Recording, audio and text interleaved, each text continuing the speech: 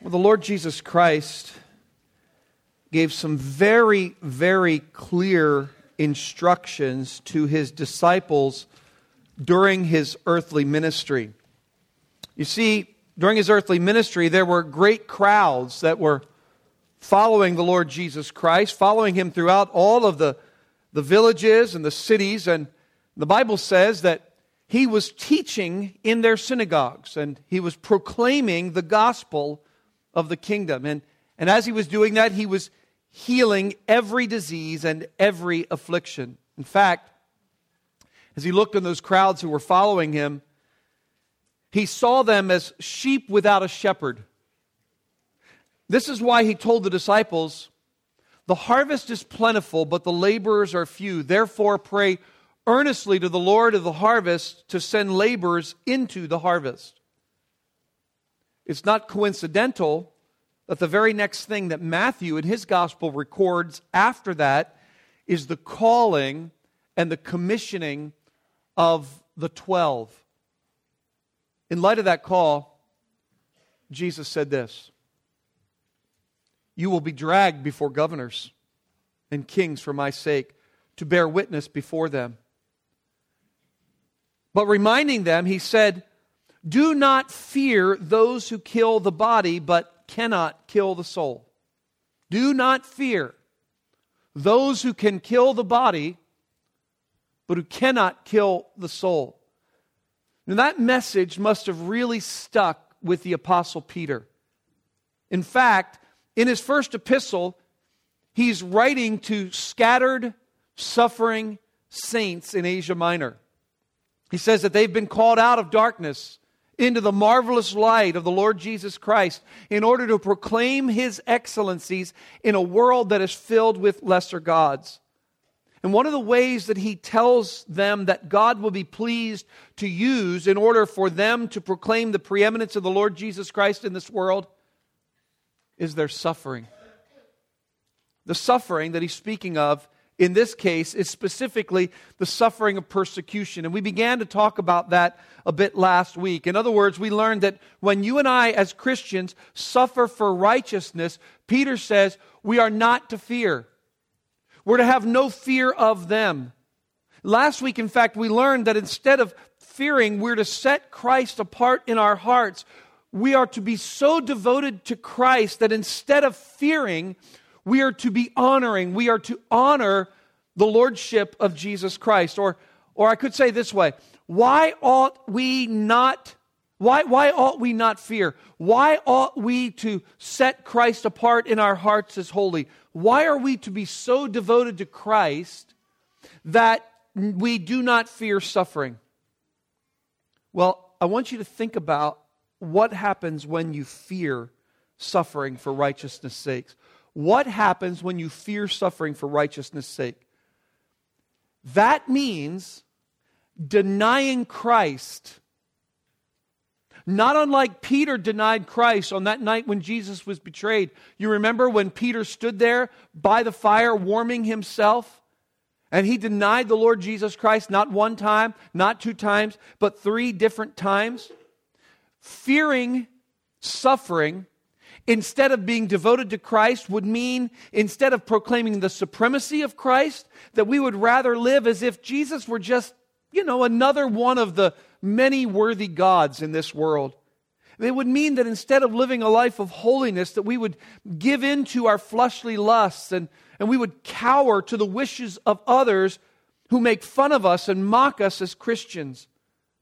These kinds of things, friends, can be the cause of this kind of fearing. Fearing being found out, fearing standing out, fearing of man's actions toward us or attitudes of us because we're Christians. We're going to find today, as we continue our study through the book of 1 Peter in 1 Peter chapter 3, that Peter is addressing why we must never fear suffering as Christians. Our text, 1 Peter chapter 3, verses 18 through 22. 1 Peter chapter 3, verses 18 through 22.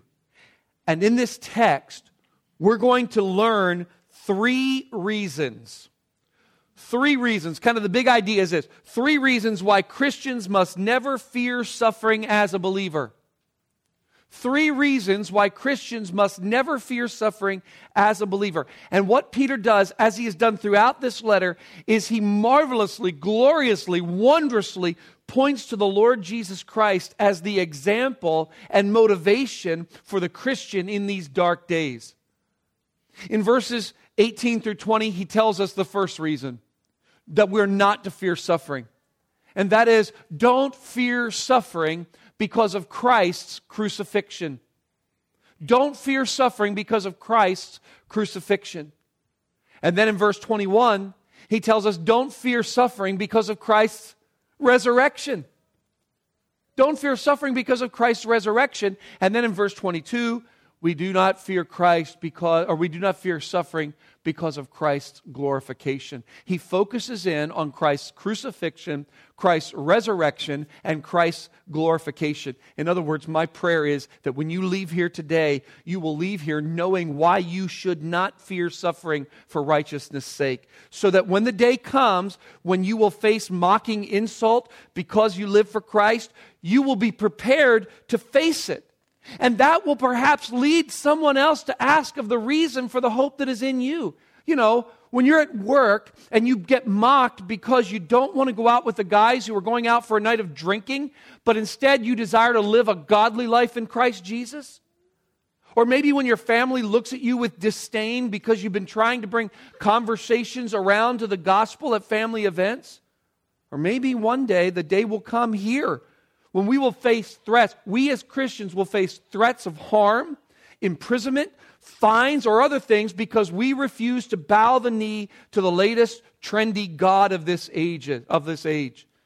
Peter's giving us reasons not to fear. He's showing us how not to fear in the face of suffering. And he tells us in this text, let's read it. 1 Peter chapter 3, verse 18. For Christ also suffered once for sins, the righteous for the unrighteous, that he might bring us to God, being put to death in the flesh, but made alive in the Spirit, in which he went and proclaimed to the spirits in prison, because they formerly did not obey, when God's patience waited in the days of Noah, while the ark was being prepared, in which a few, that is, 8 persons, were brought safely through water. Baptism, which corresponds to this, now saves you, not as a removal of dirt from the body, but as an appeal to God for a good conscience through the resurrection of Jesus Christ, who has gone into heaven and is at the right hand of God with angels and authorities and powers having been subjected to him. Think of the Lord Jesus Christ as he was gathered with his disciples in that upper room on the night in which he was betrayed, and he said how eagerly he had longed to eat that supper with them. And as I considered this text this morning, I found myself with an eagerness to be able to bring this text to you. There's so many thoughts in my head and even emotions in my heart. And I've been praying, God, keep me calm. Don't let me Just let me be under control, the control of the Spirit as I bring these things to you. And I want you so much to see these great truths because I long for God to create in us a clean, pliable heart that is useful in His sight. I long for God to make us bold believers in this day for the glory of Christ. Would you pray with me to that end? Our Father, we have this glorious word, so greatly desirous for you to work by the power of your Spirit in your word this morning, through the word and in your church. And so help everyone from the youngest to the oldest this morning have such an attentiveness to the Spirit, an unusual attentiveness. I pray this in Christ's name. Amen. In verses 18 through 20, Peter says, don't fear suffering because of Christ's crucifixion. Don't fear suffering because of Christ's crucifixion. Now, what we have in this text is both wonderful and difficult at the same time. It is almost unmatched in its beauty and its depth. I think it's kind of interesting that Peter said about the Apostle Paul. He said, Paul has written some really hard things to understand in his epistles. And then we come to a section like this, and I want to tell you, it's not necessarily easy. But it does bring us to consider the person and work of the Lord Jesus Christ. And I got to tell you, friends, there is no person to whom we should be pointed today other than the Lord Jesus Christ. What Peter does in this text is he does the same thing that the writer of the letter to the Hebrews does when he says, let's look to Jesus. What he wants is that the death of Jesus Christ on the cross would become an example and motivation for us for honoring Christ as Lord in our hearts so that we can continue in righteousness without fear, even if it means suffering. And what he does in this little section, I'm talking about verses 18 through 20, is he emphasizes carefully and repeatedly the characteristics of Christ's suffering. In fact, I have found 6 characteristics that he points us to that would help us as we look to the Lord Jesus Christ, would help us not to fear suffering for the sake of righteousness. Let me show you these 6 characteristics. First of all, he points to this: the sacrificial nature of Christ's death. His death was sacrificial. Now you notice in verse 18 the word for. For is a connecting word. It's a conjunction. It points us back to the previous section and reminds us that we neither should be fearful nor should we be surprised about suffering as a Christian. Why? Well, because Christ suffered. Christ also suffered once for sins. And I think the ESV actually should probably read, Christ also died once for sins. Because the suffering that Peter is actually talking about is the fact that Jesus died on the cross. The suffering which he faced was the suffering of death, the cruel, torturous death of crucifixion. But I want you to notice this. He says that Christ died for our sins. That what Peter is doing is he is emphasizing the sacrificial nature of the death of Christ. Christ was not dying for a political persuasion. He was not dying as a political revolutionary. He wasn't dying because of some mistakes or a few missteps along the way. He suffered for sins. And I want you to notice this. I want you to see it in the text. Sins in the plural, not in the singular. He's not talking about sin as if it were just a theory or as if there were just one sin every once in a while. He's talking about the conglomeration of sins. Christ suffered for sins, plural. The actual breaking of God's law. And I was trying to think, what sins would he have in mind here? What are the sins for which Christ died? And I'm thinking, well, sins of lying and adultery and covetousness. I mean, just see if there's anything that hits you. Covetousness and envy, unthankfulness, worldliness, ungodliness, homosexuality, drunkenness, hypocrisy, pride, disobedience to parents, idolatry, lust, blasphemy, taking the name of the Lord in vain, stealing, murder, slander, gossip, hatred, discontentment, anger, impatience, lack of self-control. When Jesus died, he died for sins. And he suffered death as a sinless sacrifice. He died for sins, though he was without sin. 1 Peter 2:22, he committed no sin, neither was deceit found in his mouth. John 18:38, Pilate said to him, "What is truth?" And after he said this, he went back outside to the Jews and told them, "I find no guilt in him." The writer of Hebrews said, "We do not have a high priest who is unable to sympathize with our weaknesses, but one who is in every respect has been tempted as we are, yet without sin. He went on to say, for it was indeed fitting that we should have such a high priest, holy, innocent, unstained, separate from sinners, exalted above the heavens. Jesus Christ is the perfect, sinless sacrifice for sins. Paul, 1 Corinthians 5:7, said he is the Passover lamb. He was not dying for his own sins. That is repeated in this text over and again. What he wants us to see is that Christ's death was sacrificial. Do not fear suffering because of Christ's crucifixion. His death was a sacrificial death. So, friends, I might put it this way. You and I can suffer for righteousness' sake without fear because he suffered for unrighteousness. That's why we can fear. We don't have to fear suffering for righteousness. His death was sacrificial. That's the first characteristic. But secondly, his death was unique. For Christ also suffered once. If you've ever taken Greek, maybe you've heard of the word hapax, singularly.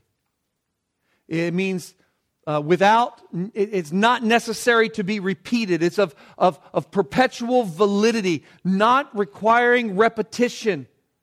That's what Peter emphasizes here. The death of the Lord Jesus Christ as a sacrifice for sins was unique, and being unique was therefore utterly complete. In other words, it cannot be repeated. By the way, that fact alone is what led the Protestant reformers away from the bondage of the Roman Catholic Church. Because why? Because Mass is celebrated as a bloodless sacrifice in which the Lord Jesus Christ is again and again offered for sin. But the Scripture is very clear. Jesus suffered once and only once. That is, once for all lifetime, once for all time. There never has been and never will be another to die as a sacrifice for sins. Peter is emphasizing the finished and sufficient work of Christ on the cross, which satisfied God's righteous judgment on behalf of those he came to save. So I can say, I can face suffering for righteousness without fear, because the Lord Jesus Christ is the perfect and final sacrifice for my sins. There will never be another. I don't have to fear that somehow someone is going to come along, someone else is going to come along and have to add something that was missing in order to be the sacrifice for my sins. It's already been made. I can live full out for the Lord Jesus Christ because there is nothing else to add.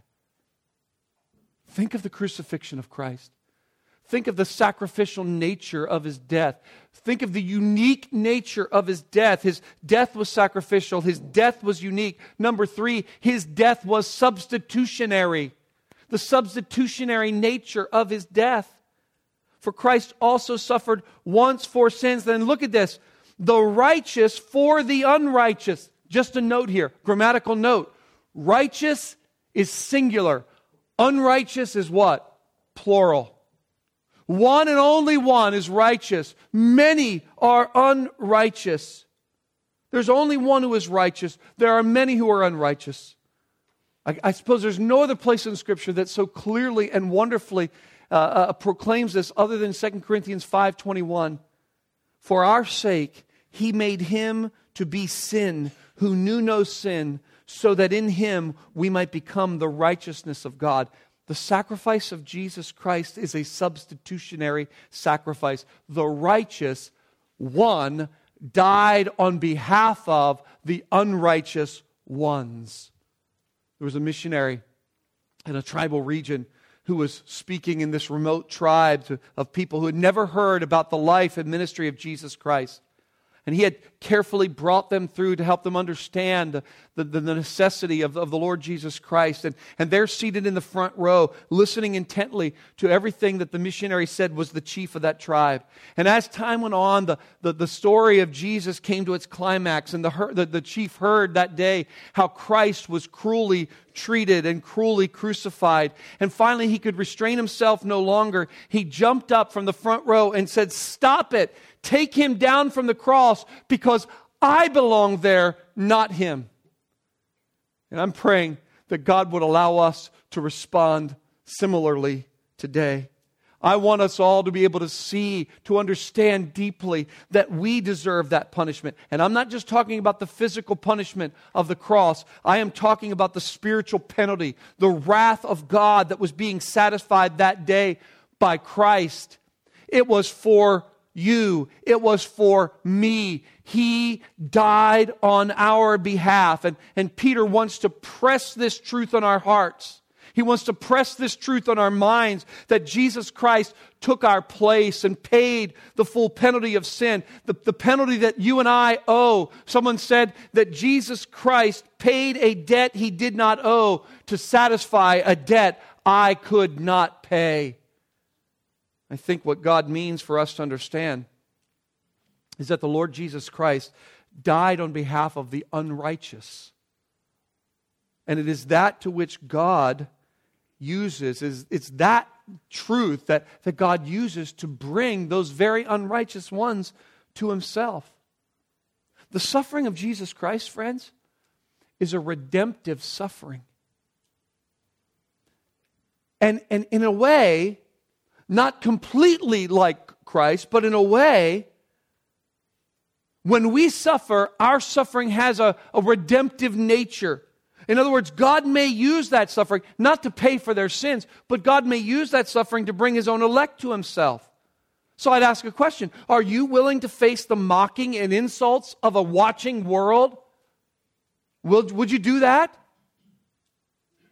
There's a fact that this is to be tremendously motivating for us. It is motivating for me to consider that Christ died for my sins once, even though He never sinned.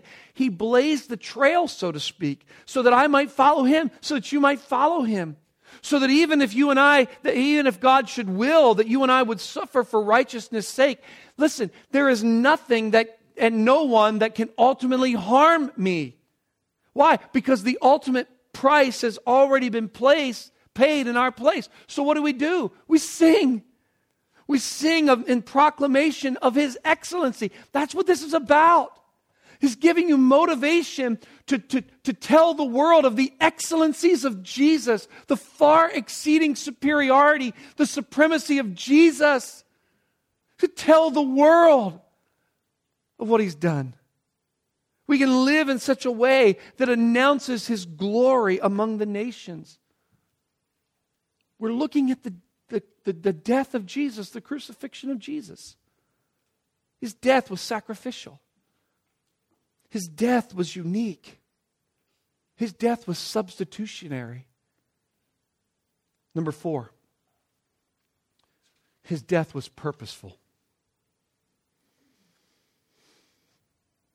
Christ also suffered once for sins, the righteous for the unrighteous, that He might bring us to God. That phrase describes being introduced to someone, to being given access to someone. Jesus died in order to reconcile us to God so that we would no longer be His enemy, but rather, not just so that we wouldn't be His enemy, but rather that we could be a welcomed part of His family, a well-pleasing part of the family of God.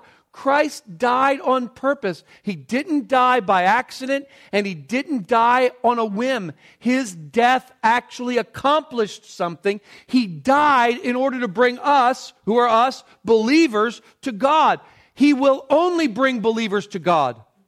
If you're not a believer, you will have no well-pleasing welcome in the presence of God. Why? Acts 4:12. There is salvation in no one else, for there is no other name under heaven given among men by which we must be saved. Now, I want you to remember, Peter is telling us why Christ should be set apart in our hearts. Why we should be devoted to the lordship of Jesus Christ and not be in fear, not cower when we're faced with suffering as a Christian. I believe this morning that He is calling me and He is calling you to redouble our efforts in the Christian life as He focuses our attention on all that the Lord Jesus Christ has done, all that He has gloriously and triumphantly accomplished. I think about this and I think, is any price too great? Is any suffering somehow out of bounds when I think about the Lord Jesus Christ facing the cruel cross and how He stood in place of the unfathomable, eternal wrath of God for my sin and your sin, so that He might welcome me and you as a child of God, you and I who were children of hell, you and I who were objects of His wrath, now think of this, welcomed, well-pleasing sons and daughters. In a little while, we're going to be able to sing a wonderful song, and I'm looking forward to hearing you sing that and singing it together with you. We'll sing, "What a day that will be, when my Jesus I shall see, when I look upon His face, the one who saved me by His grace. And He takes me by the hand and leads me through the promised land." What a day, what a glorious day that will be. And I love that song. But I don't love it as much as I could. Because I wish that song somehow reflected more of what Peter is saying here. What I mean is this: the focus of a Christian is not the promised land. The focus of the Christian is Christ.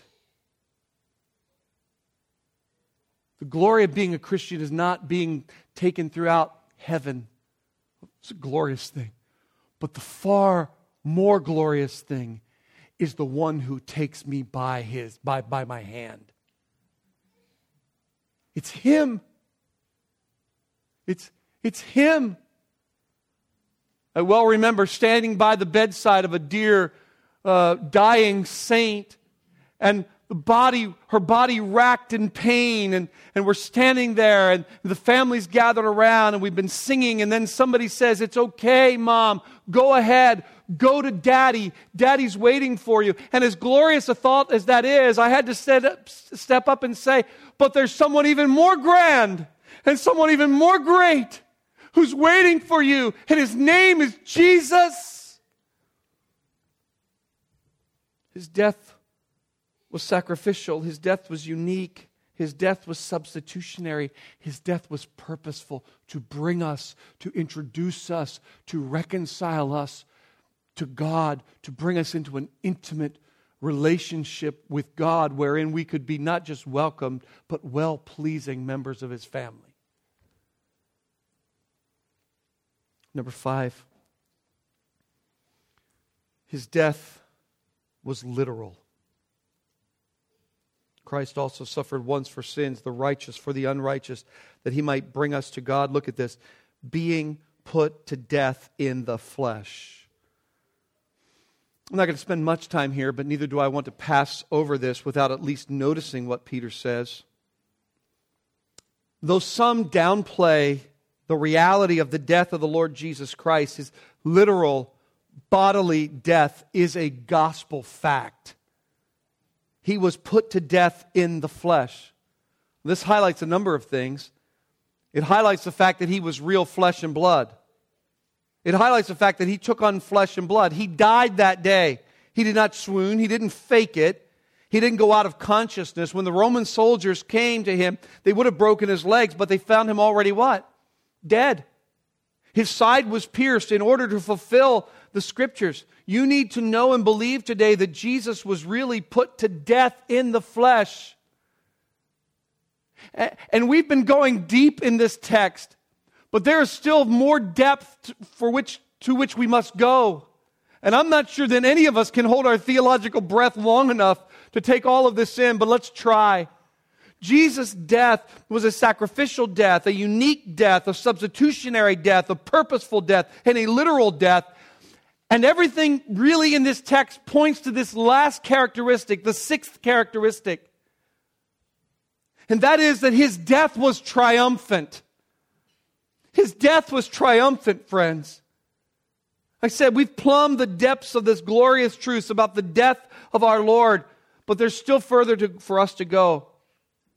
We're coming now to a section that may prove too great for us. It's wondrous. It's unfathomable. It has been the contemplation of my heart. I told you yesterday, I was standing there with 110,000 people watching that football game wasn't much to see. And all I could think about, I'm telling you the truth, I stood there thinking, Jesus died for me. Over the years, the text that we come to, the end of verse 18 and in verses 19 and 20, has been the subject of much pondering amongst Christians. Many, many different interpretive thoughts about this text. And it is indeed difficult, but this morning I just want to do what I can to help you see a little bit of the sublime portrait that has been painted for us by the Holy Spirit. Notice what he said. He was put to death in the flesh, but now look, but made alive in the Spirit, in which he went and proclaimed to the spirits in prison. His body was dead, but his spirit made alive. I think this is referring to the fact that he suffered the reality of spiritual death. Almost too much for me to take in. And I think we have to use great care here. But Peter is not talking about his physical or bodily resurrection. If he were, he would use different words for that. On the cross, Jesus experienced a kind of spiritual death when he took on himself the fullness of the wrath of God in the place of guilty sinners, which is reflected in his words, not my Father, but my God, why have you forsaken me? Verse 18 says, but made alive in the Spirit, and then verse 19, in what? In his made alive Spirit. In his living Spirit. While his physical body was dead in the tomb, Peter wants us to understand something. While his physical body was in the tomb, his made alive Spirit. What did he do in his made alive Spirit? He went and proclaimed to the spirits in prison. He went to the prison of the spirits. This is almost too much. Where is that? Well, you'll find it helpful to understand that the word spirits here is almost always used to refer to angelic spirits. He's talking here about fallen angelic spirits. We would call them demons. He's been talking about demonic spirits who have been in prison. The prison is called in other places of Scripture the bottomless pit. It's called like that in the book of Revelation. It is to this place that God has chosen to confine some demon spirits. Look with me at 2 Peter chapter 2 for a moment. And I know that I'm only on point number 1. Don't worry, we're only going to finish with this today. All right, the turkey's not going to get cold. 2 Peter chapter 2 verse 4. Look at this. I want you to see this. If God did not spare angels when they sinned, but cast them into hell and committed their chains to them, the chains of gloomy darkness to be kept until the judgment. But cast them into, and then it's translated as hell. The word that Peter uses here, the word Peter uses is the word Tartarus. It's a name that's used in Greek literature for the place that is reserved for the worst of the worst. Other times in the New Testament, we read of this place called the abyss. Luke chapter 8 tells us that the demons themselves fear this place, the bottomless pit, the abyss. Now the Scriptures teach that demons have been confined to this place, back to 1 Peter now, chapter 3, have been confined to this place since the days of Noah. Now I believe that refers to Genesis 6, and the specific incidents there is when demonic spirits cohabitated with human women, which was in fact an attempt by Satan to destroy Genesis 3, the Genesis 3 seed promise of God. These demon spirits actually possessed men. They inhabited men. That's referred to back in Genesis chapter 6, verse 2. And so what you had is this particularly vile group of demons who were lusting after the daughters of men. And what did they do? Jude tells us in Jude 6, the angels who did not stay within their own position of authority, but left their proper dwelling, he has kept in eternal chains under glooming darkness until the judgment of the great day. Now you have to ask yourself a question. What's happening back in Genesis chapter 6? What is happening back in Genesis chapter 6 is that these demons have the desire to go after the daughters of men. But we know that angels and demons are not capable of sexual activity. So what did they do? Jude says they left their proper dwelling. That is to say, they took up residence in men. They possessed men. And then they took as their wives any they chose. If you go back and look at Genesis chapter 6, you will find a very descriptive description of the moral condition of the times.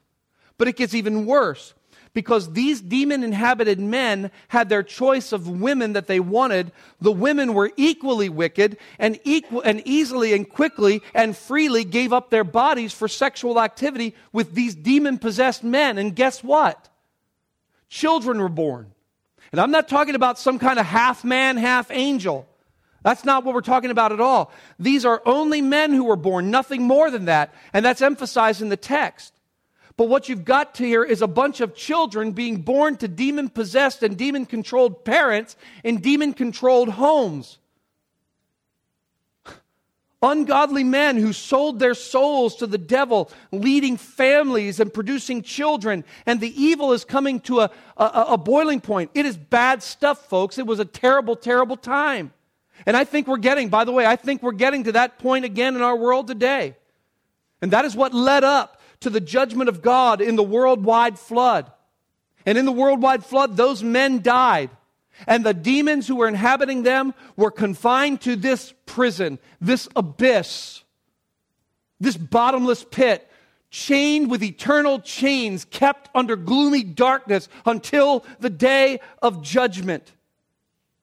It was to this place that these particularly vile spirits were sent. As a result of the flood, I said, they died. The men died because they were inhabiting those men. These demon spirits are sent until the day when they are sent to the eternal lake of fire. If you ask, you say, well, are these the demons who will be released at the fifth trumpet judgment? No, I don't think so. I think these particular demons that he's talking about here are those who are kept in eternal chains. That's why Peter is very clear here that he's referring to those during the days of Noah. They're the ones, the specific ones. According to Jude, again, they're kept in eternal bonds. So what happens? In his made-alive spirit, Jesus goes to proclaim, not evangelize.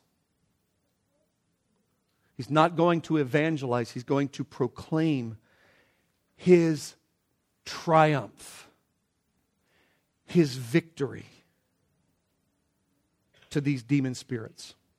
These particularly vile and wicked demon spirits intent on destroying the promise of God. They're filled with vile hatred, even in that place of torment, even in the abyss. And what Peter says here, I believe, is having been made alive in his spirit, after suffering spiritual death, Christ went to that place called the abyss, maybe to just the doorway, if you will, in order to proclaim his triumph over them, in order to tell them, listen, you wanted to destroy and you wanted to distort the eternal covenant promise of God.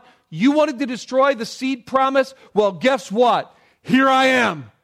You did not succeed. I want you to go with me to Colossians chapter 2. So I think Paul is talking about this same thing in Colossians chapter 2. And I'm going to read verses 8 through 15.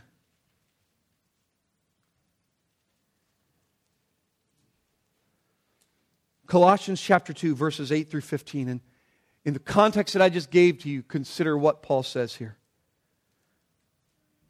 See to it that no one takes you captive by philosophy and empty deceit, according to human tradition, according to the elemental spirits of the world, and not according to Christ. For in him the whole fullness of deity dwells bodily.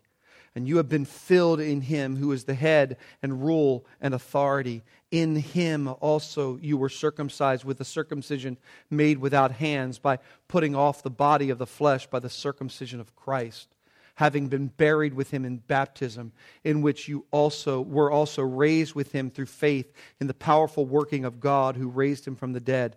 And you who were dead in your trespasses and the uncircumcision of your flesh, God made alive together with him, having forgiven us all our trespasses, by canceling the record of debt that stood against us with its legal demands. This he set aside, nailing it to the cross. Now listen. He disarmed the rulers and authorities and put them to open shame by triumphing over them in him. That's what Peter's talking about. No human, no demon can do anything to effect the eternal salvation that is provided in the Lord Jesus Christ. So, don't fear suffering. There's nothing that anyone can ever do that will take away what the Lord Jesus Christ has purchased for his children. Praise the Lord. Don't fear suffering because of the crucifixion of Christ. We've seen the sacrificial nature of his death, the unique nature of his death, the substitutionary nature of his death, the purposeful nature of his death, the literal nature of his death, and the triumphant nature of his death. Brothers and sisters, when you suffer according to God's will, that suffering is not wasted. It's not a waste. John MacArthur said this: the simple point then is that you may suffer unjustly. You may suffer in the severest way, even to the point where you lose your life. But in it all, God can provide victory. He can provide triumph. He can provide the accomplishment of a holy purpose.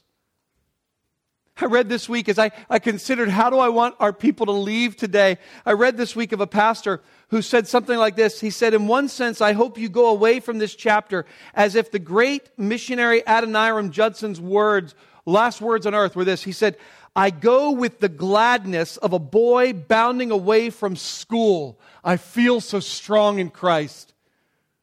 Oh, that God would enable us to leave this place today bounding like schoolboys, thankful to be released from that prison of school. Ha! Kicking up their heels and rejoicing, feeling so strong in Christ. I've said it once, I'll say it again. Feeling as if we can ready to charge hell with a water pistol. If your friends begin to laugh at you because you refuse to live in the same kinds of sin out of which you were saved, will you fear them? If you find that your boss demands that you misappropriate funds or risk losing your job, will you fear? If your church begins to cave to the sexual ethics of the world and ostracizes you because you're not willing to be silent about sin, will you fear? If your neighbors begin to exclude your children because you believe the Bible, will you fear? If your government tells you that your attempts to witness for Christ is actually hate speech, punishable by fines and imprisonment, will you fear? If your bank explains that you can no longer support the work of ministry with the funds in your checking account, will you fear? Isaac Watts has been rightly called the father of English hymnody.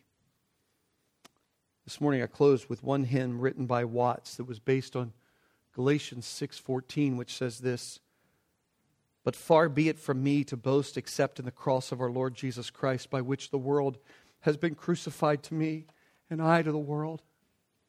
And that familiar hymn, some of the lines say this: When I survey the wondrous cross on which the Prince of Glory died, my richest gain I count but loss and pour contempt on all my pride.